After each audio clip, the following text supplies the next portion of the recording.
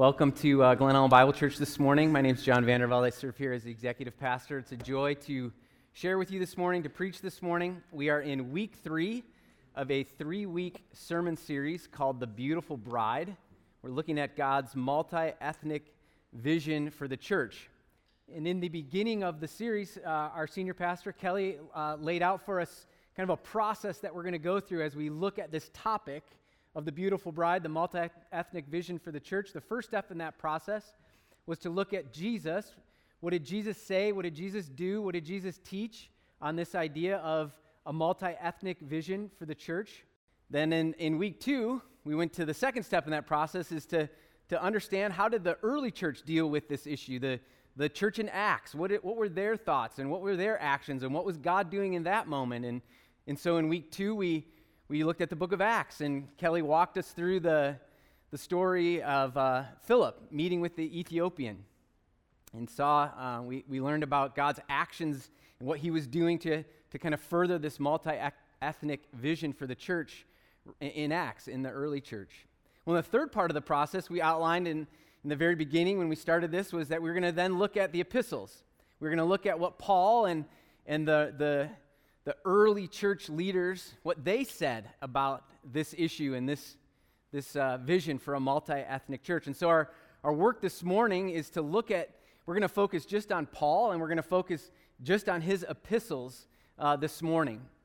And we're going to look at what was Paul's instruction to the early church, the church after Acts and into the first century, the churches that were established throughout Asia Minor, what would be modern-day Turkey and in that area, and what were Paul's teachings, what were Paul's instructions to those early churches. Now, I realize that doing an in-depth analysis of all the epistles of Paul on a Sunday morning it's really not possible.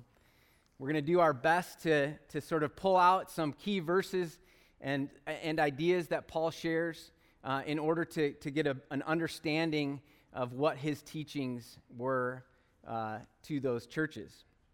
And let's remember this morning that Paul's letters, the fancy Christian word is epistles, that just means letters. Paul's letters, what were Paul's letters to these churches? We're going to look at these letters, but we need to remind ourselves that Paul's letters were not written directly to us. They weren't written to us. They were written to churches scattered throughout the region of what is now modern-day Turkey and then even into Rome. Paul writes these letters to specific churches, to specific bodies of believers gathered in these places.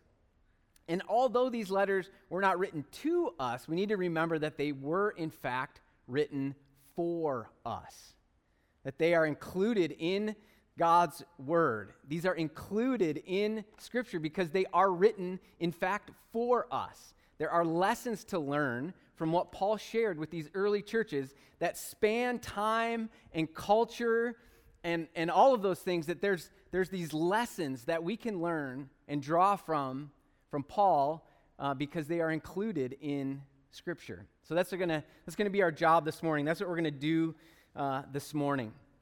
Now, if you've ever spent any time reading Paul at all, if you've ever spent any time in the epistles at all, you know that Paul's primary objective, the primary thing that's covered in these books of the Bible is the gospel. Paul wants to give and bring clarity on what the gospel is to these churches, who Jesus was, what he did, what he died for, and the importance of faith alone in him for salvation. Paul's primary objective in writing these letters to these churches is to further convince them, to further establish in them what the truth of the gospel is. His letters are gospel proclamations. Because we know that, and if you spend any time in the epistles and reading it all in the New Testament, you know that these churches were facing unique challenges. Unique challenges. There were people coming to these churches and trying to convince them of things that were other than the gospel that Paul had initially given them. And so Paul is writing back to these churches. Often you hear in his letters, don't forget, remember what you first heard. Remember my gospel, the gospel that I taught you. So Paul's primary objective with his letters is to convince the people of the gospel, to further the gospel, to correct some wrong understanding of the gospel that had come into these churches, and to kind of reestablish what the true gospel really is. But what's unique is that what's interesting, it's not unique, it's interesting, is that if you go through Paul's letters, you see that primary objective really clearly. But then right next to it, running right alongside this gospel proclamation, is this proclamation of unity. I mean, you can't miss it. There's this proclamation of unity that should be present within the church. He writes about unity in virtually all of his epistles, that unity should be a part of the body in Galatia, that unity should be a part of the Roman church, that we should be known for being unified. He writes in Philippians, and he writes in Ephesians, and he writes in Colossians. So although Paul's primary objective is the communication and the furthering of the gospel and the establishment of the gospel, running right alongside of it is Paul's teaching and Paul's proclamation about unity. Paul consistently and passionately proclaims unity in the church. He talks about unity between Jews and Gentiles. He talks about unity between men and women. He talks about unity between slave and free, Greek and barbarian. So tied right to Paul's proclamation of the gospel is Paul's proclamation about unity in the church. The message of unity is very closely connected to Paul's teaching and Paul's proclamation of the gospel. First, we're going to look at just 3 epistles this morning. The first one we're going to look at is Galatians. The church in Galatia had been facing some unique challenges when Paul wrote his letter to them. Some Christian Jewish missionaries had actually made their way into the church in Galatia and had been teaching them that Paul's gospel was not exactly correct. That what needed to happen with these Gentile believers that were coming to faith was that they actually needed to take on parts of Judaism. That there were lots of different things that they were trying to convince the church of, but mainly that they should be circumcised. That these Gentile believers now needed to be circumcised. That they needed to follow the law in all of its parts and pieces. That they needed to be circumcised. They needed to follow the Jewish cleansing rites. They needed to follow the Jewish eating habits. And so they were going back into Galatians saying, guys, Paul didn't get it right. You actually need to become Jewish in some way, shape, or form. They were adding to Paul's gospel requirements from Judaism for these Gentile believers.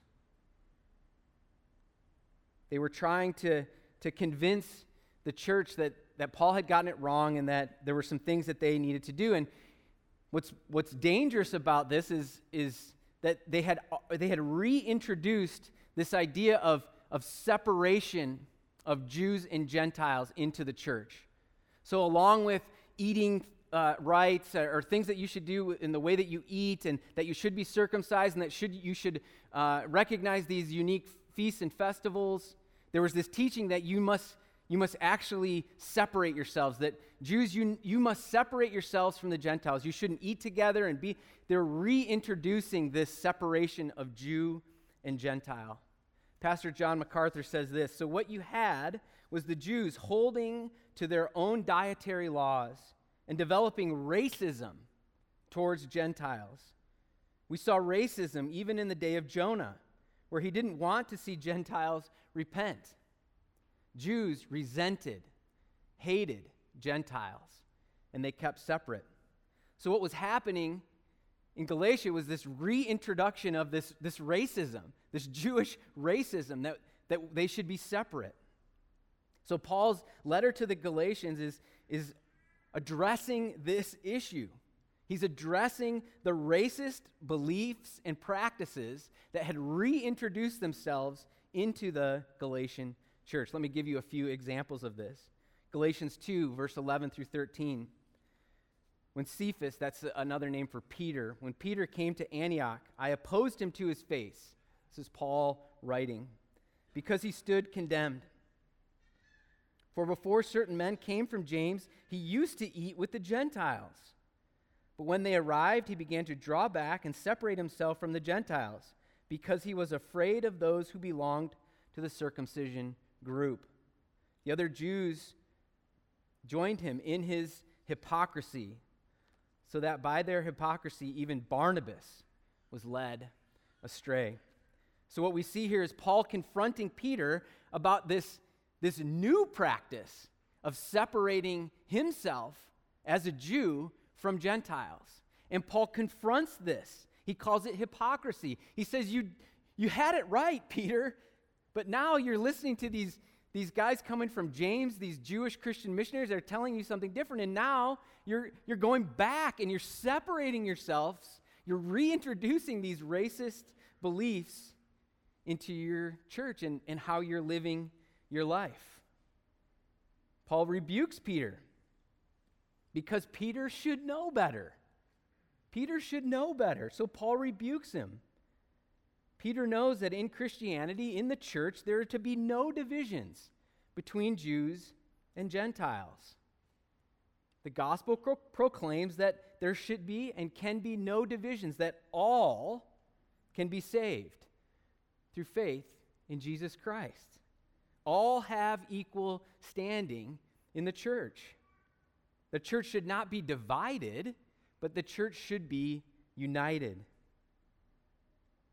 Paul continues in verse 15 and 16 of Galatians. You who are Jews by birth and not sinful Gentiles know that a person is not justified by the works of the law, but by faith in Jesus Christ. So we too have put our faith in Christ Jesus, that we may be justified by faith in Christ and not by works of the law. Because by works of the law, no one will be justified. So we need to see here what Paul is doing really clearly is that when he's condemning Peter and he's talking to Peter and he rebukes him to his face, this is Paul proclaiming the unity that should be present in the church. But he's also correcting and he's also talking about justification.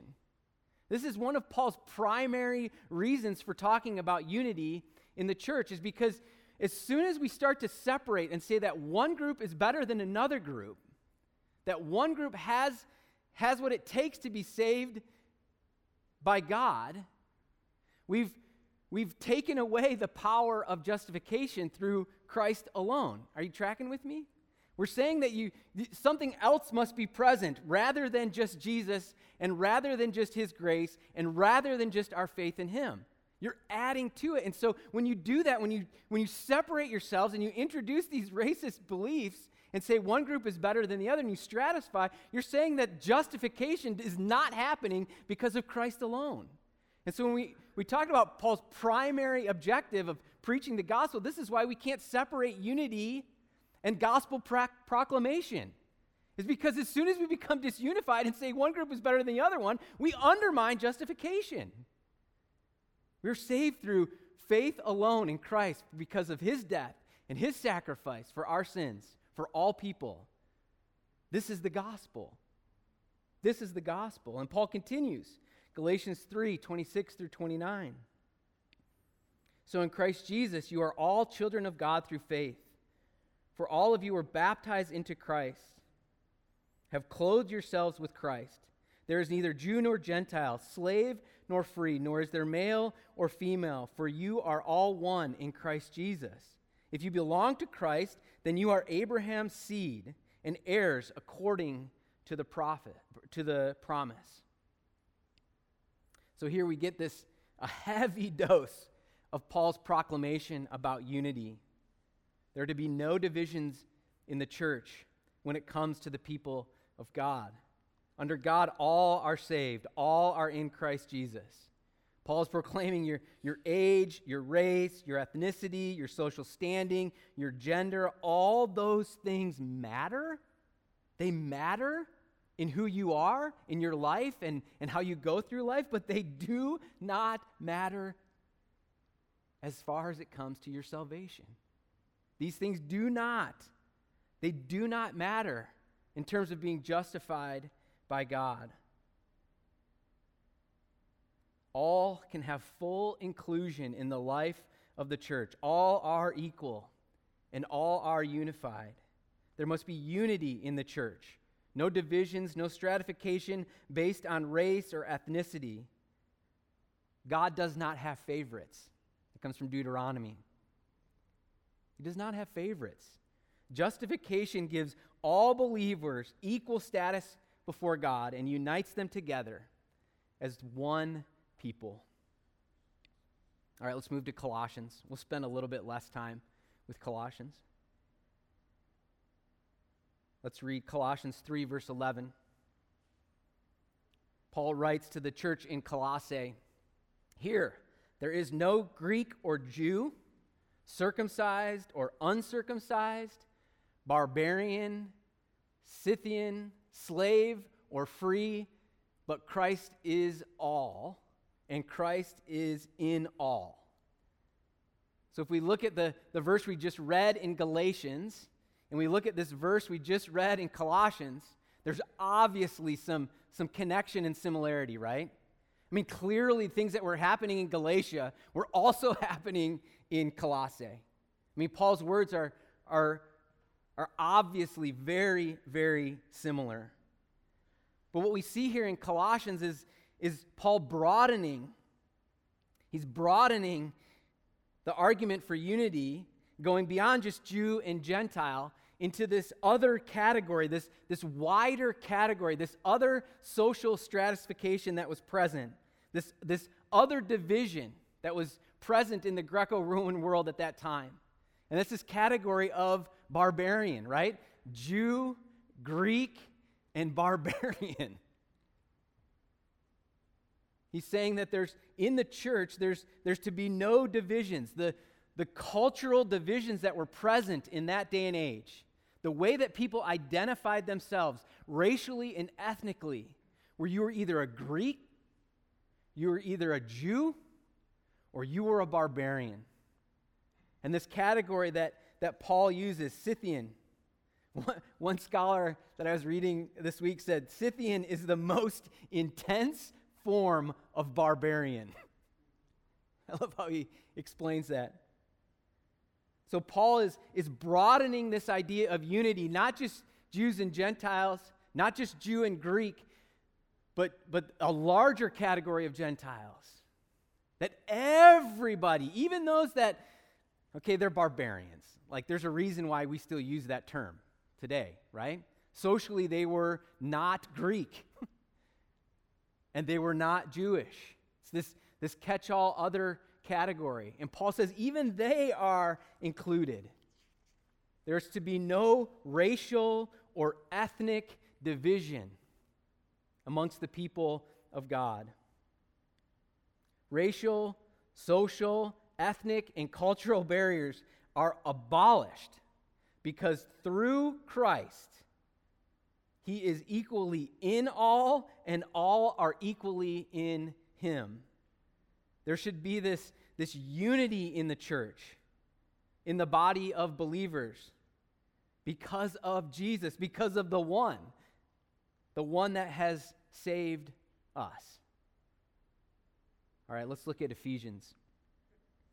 Perhaps no other book of the Bible stresses the unity that should be a part of the body of Christ than Ephesians. Paul's letter to the church in Ephesus is supremely concerned with unity in the church. The centerpiece of Paul's argument concerning this unity in the church is Ephesians 2. More specifically, it's Ephesians 2, 11 through 22. You can go ahead and find it in your copy of the scripture this morning. In the verses just preceding this, in Ephesians 2, verses 1 through 10, Paul dealt with our salvation. He dealt with salvation, Christ's work in salvation of individuals, Christ's work in reconciling man back to God through Jesus. This proclamation of the gospel is what sets up Ephesians 2, 11 through 22. Verses 1 through 10. He puts all his attention on the gospel and how we are saved and how we are justified. And then he turns his attention to this new aspect. So if we're saved and we're reconciled to God, Paul adds to that proclamation this idea that not only are we reconciled to God, but we are also reconciled to each other. That the church is to be unified and bound together, reconciled to each other. That salvation through Christ means forgiveness of sins, but salvation through Christ also means reconciliation in the church and in the body. No ethnic, no racial, no social divisions. Let's read Ephesians 2:11 through 22 together. Therefore, remember that formerly you who were Gentiles by birth and called uncircumcised by those who call themselves the circumcision, which is done in the body by human hands, remember that at that time you were separate from Christ, excluded from citizenship in Israel, and foreigners to the covenants of the promise, without hope and without God in the world. So this is the former way things were set up. Paul says then, but now, in Christ Jesus, you who were once far away have been brought near by the blood of Christ. For he himself is our peace, who has made the two groups one and has destroyed the barrier, the dividing wall of hostility, by setting aside in his flesh the law with its commands and regulations. His purpose was to create, track with me here, his purpose was to create in himself one new humanity out of the two, thus making peace, and in one body to reconcile both of them to God through the cross, by which he put to death their hostility.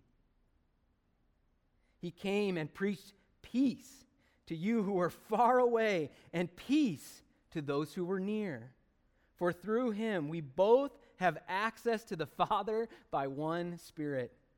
Consequently, you are no longer foreigners and strangers, but fellow citizens with God's people, and also members of his household, built on the foundation of the apostles and the prophets, with Christ Jesus himself as the chief cornerstone. In him the whole building is joined together and rises to become a holy temple in the Lord. And in him you too are being built together to become a dwelling in which God lives by his Spirit. Now again, we see some connections, right? We see some very similar language in Galatians, in Colossians, and now present here in Ephesians.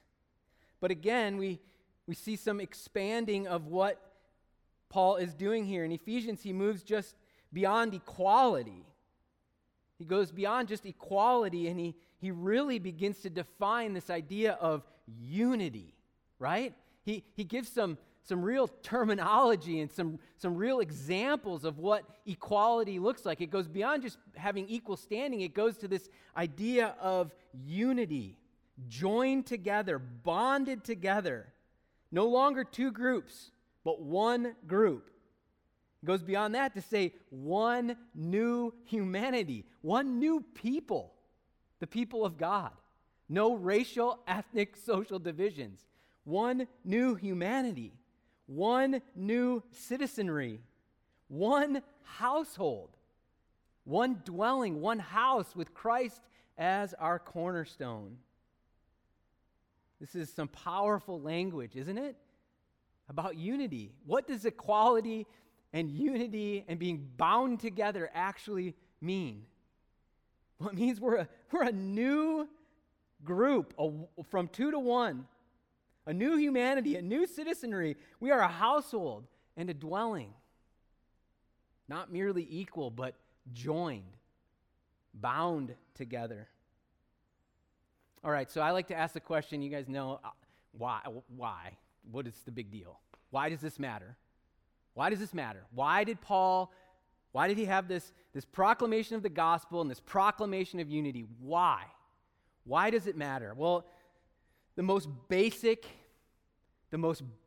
application of thinking through, like, why did this matter to Paul? Why does this matter to us? If it wasn't written directly to us, dear Glen Ellen Bible Church, I write to you today to tell you about, but it was written for us, because it's God's word. Why does it matter? Why did it matter to Paul, and what's the application? Well, perhaps the most direct application, the most obvious application, direct to us in our modern day, is that there should be no racial, ethnic, cultural division in the church. And I highly doubt that anybody in this room is going to try to argue about Paul. That Paul, no, you got it wrong. Paul actually wants a divided church. I don't think anybody is going to do that this morning. But we need to point out the obvious application, because as Kelly has pointed out in previous sermons, that the church has not always gotten this right. And maybe our church has. Maybe we have done a phenomenal job in this aspect, being unified and not having any social or racial or ethnic divisions in our church. And that's great. Well, we should be reminded of it. We should be reminded of why we live that way. It should encourage us and inspire us to continue on in the work that we're doing and to be that way in our community as well. So the most obvious, the most direct and plain application is we should listen to what Paul said to the early church, and we should work really hard to make sure there's nothing that is dividing us in our worship or how we program that is based on, has anything to do with race or ethnicity or social standing. But why? Why? Let's go deeper. Why this call for unity? Why no divisions? Why does Paul make this a primary theme in his writing? Let me give you 3 reasons why I think this is the case. First, it's clear that Paul is proclaiming this unity in the church and this lack of division in the church as God's fulfillment of the promise to Abraham.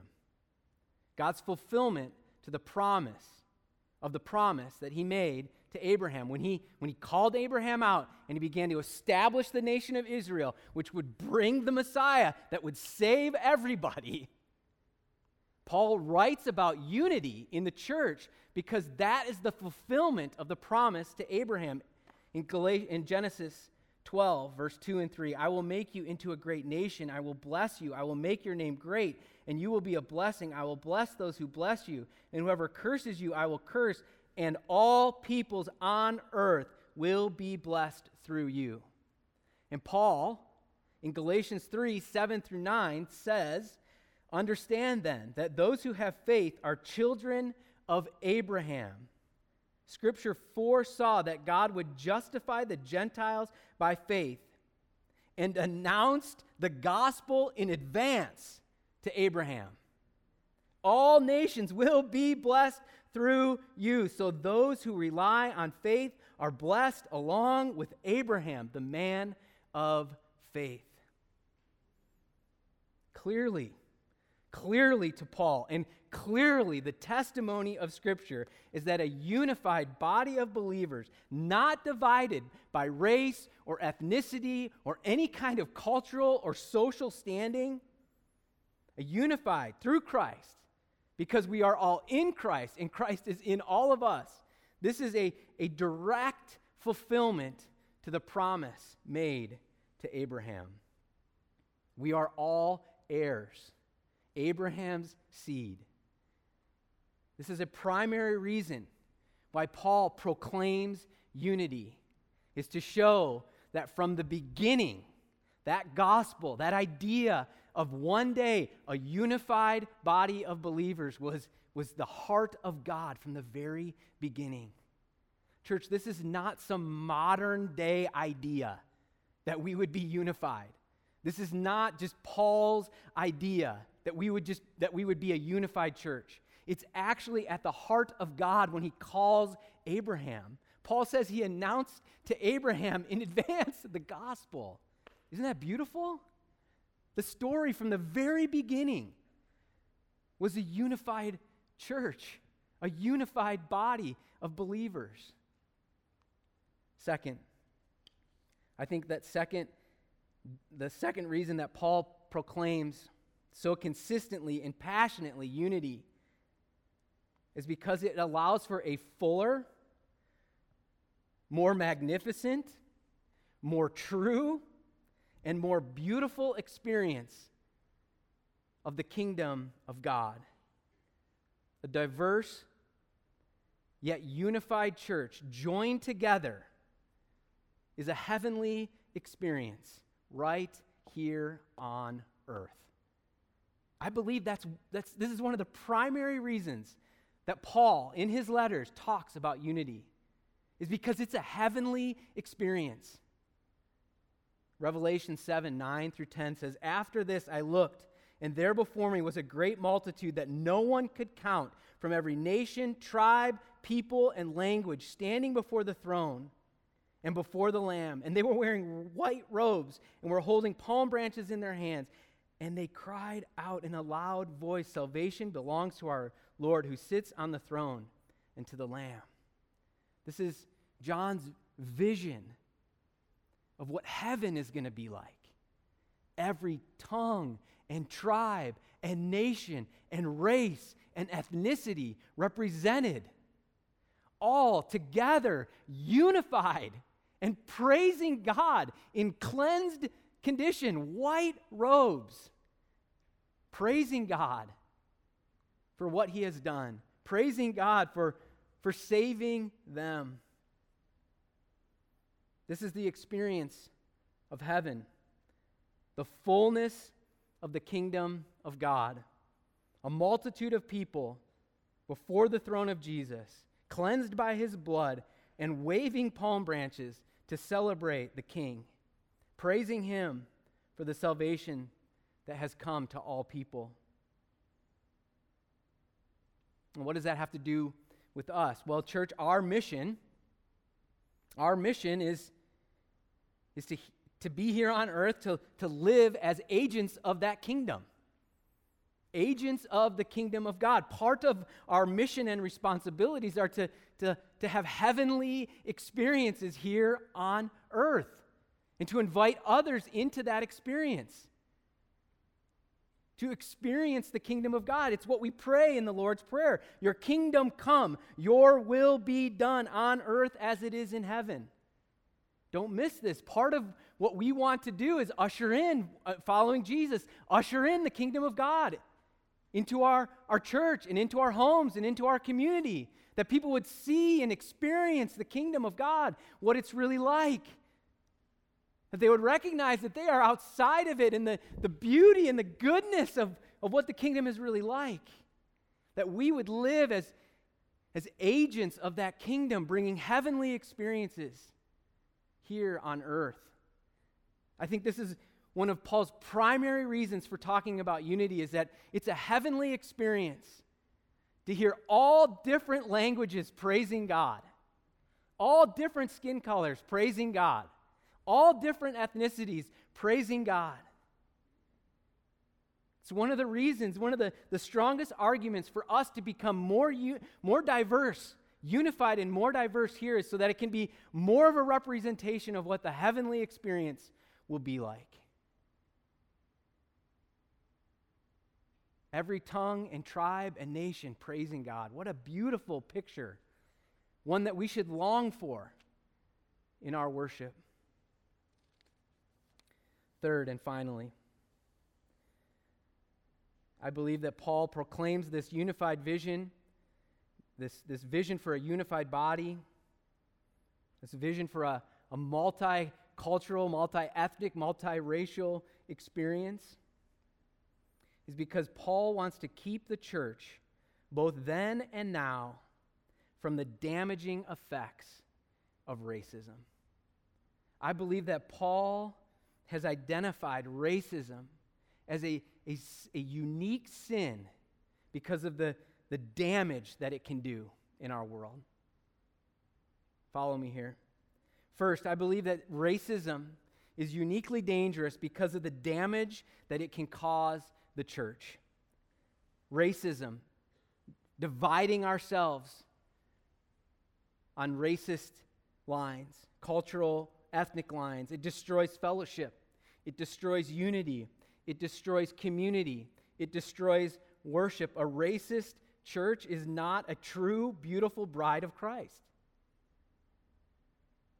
So it's for this reason that no matter where your church is, no matter what your church looks like, that we should consistently do the work. We should consistently do the work as a church, and we should consistently do the work in our own hearts to root out any racism, any racist beliefs that we may have as a body and as individuals. This should be a practice that we regularly do as people and as a church. We shouldn't allow the racism to fester. If we see it and it's present, we should root it out because it has a unique power to damage the church. Second, the sin of racism is unique because of the very damage that it can do to our soul.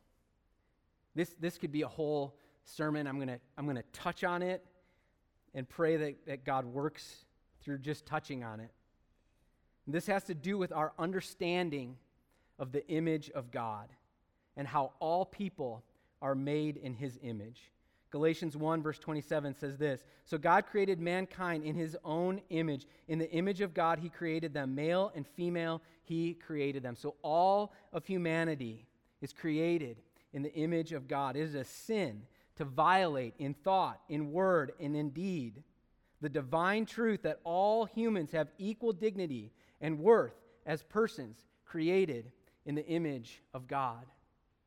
And if all mankind, all humans are created in the image of God, the moment that we elevate one race over another, the moment that we treat people unfairly or exclude people or divide people based on the color of their skin or their ethnicity in the church or anywhere in our lives, I would make the argument that we are corrupting the very image of God.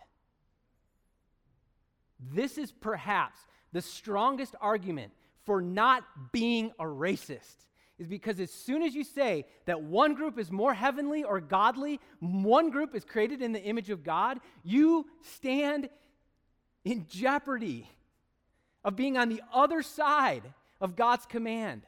You stand opposed to the second commandment, that you shall not make any image or likeness for God. So when you elevate yourself, this is a hard concept to explain in a few minutes, but are you tracking with me? Yep. I'll leave it there. Don't make the image of God anything other than the image of God is present in every single person.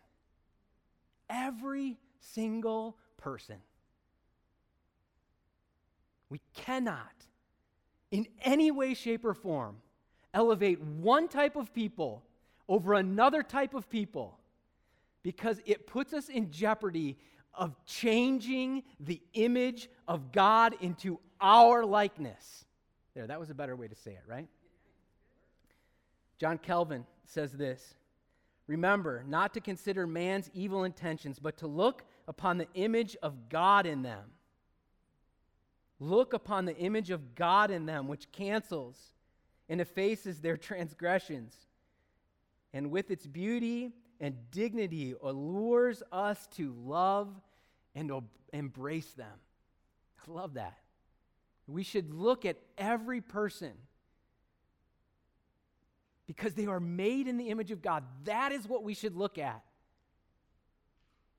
And we should love and embrace them because of it. Finally, I would say the damage that racism can cause is unique because it can damage the witness of the church to the watching world. So if racism has a unique damage to the church and the fellowship we have, and has a unique damage to our very souls, it has unique damage that it can do to our witness to the watching world. Let's be honest. The world is around us is looking desperately for leadership on this issue, aren't they? They're looking for leadership, for answers about racism, about race, about unity. They're desperately writing about and searching and making videos and blogs and everything about this issue. They're looking for healing, and they're looking for hope, and they're looking for what is going to unify us. And the thing is, church, is that we have the answer. We have the answer. The one who brings healing, the one who can unify us, the one who breaks down dividing walls, the one who brings peace is who? It's Jesus. We have the answer. It's not in some critical theory. It's not in some political movement. It's not in some worldly philosophy that we find the answer. It's in the church through Jesus. We have the answer to a watching world. Who's going to get us through the woods on this? Who's going to break down this sin of racism and the toxicity that's around it? Man, I hope it's us. I hope it's the church. And the way that we behave as a body of believers and the way that we behave outside of these walls. That in our neighborhood and in our community, we are agents of the kingdom of God who look on everybody's face and say, I see the image of God in you, and I love you, and I embrace you. Guys, this is the answer. This is the answer. Looking at our hearts and looking at our lives and rooting out any racism that's present in our church and present in our lives and living as people who know and understand the image of God in everyone and being an example to the watching world of unity and peace and healing because of Jesus. Amen. Let's pray. Father God, we love you. I thank you for your word this morning. God, I pray that you will inspire us and convict us where we need to be convicted. That you will motivate us today. Father God, I pray that we will honor you and glorify you. It's in Christ's name we pray. Amen.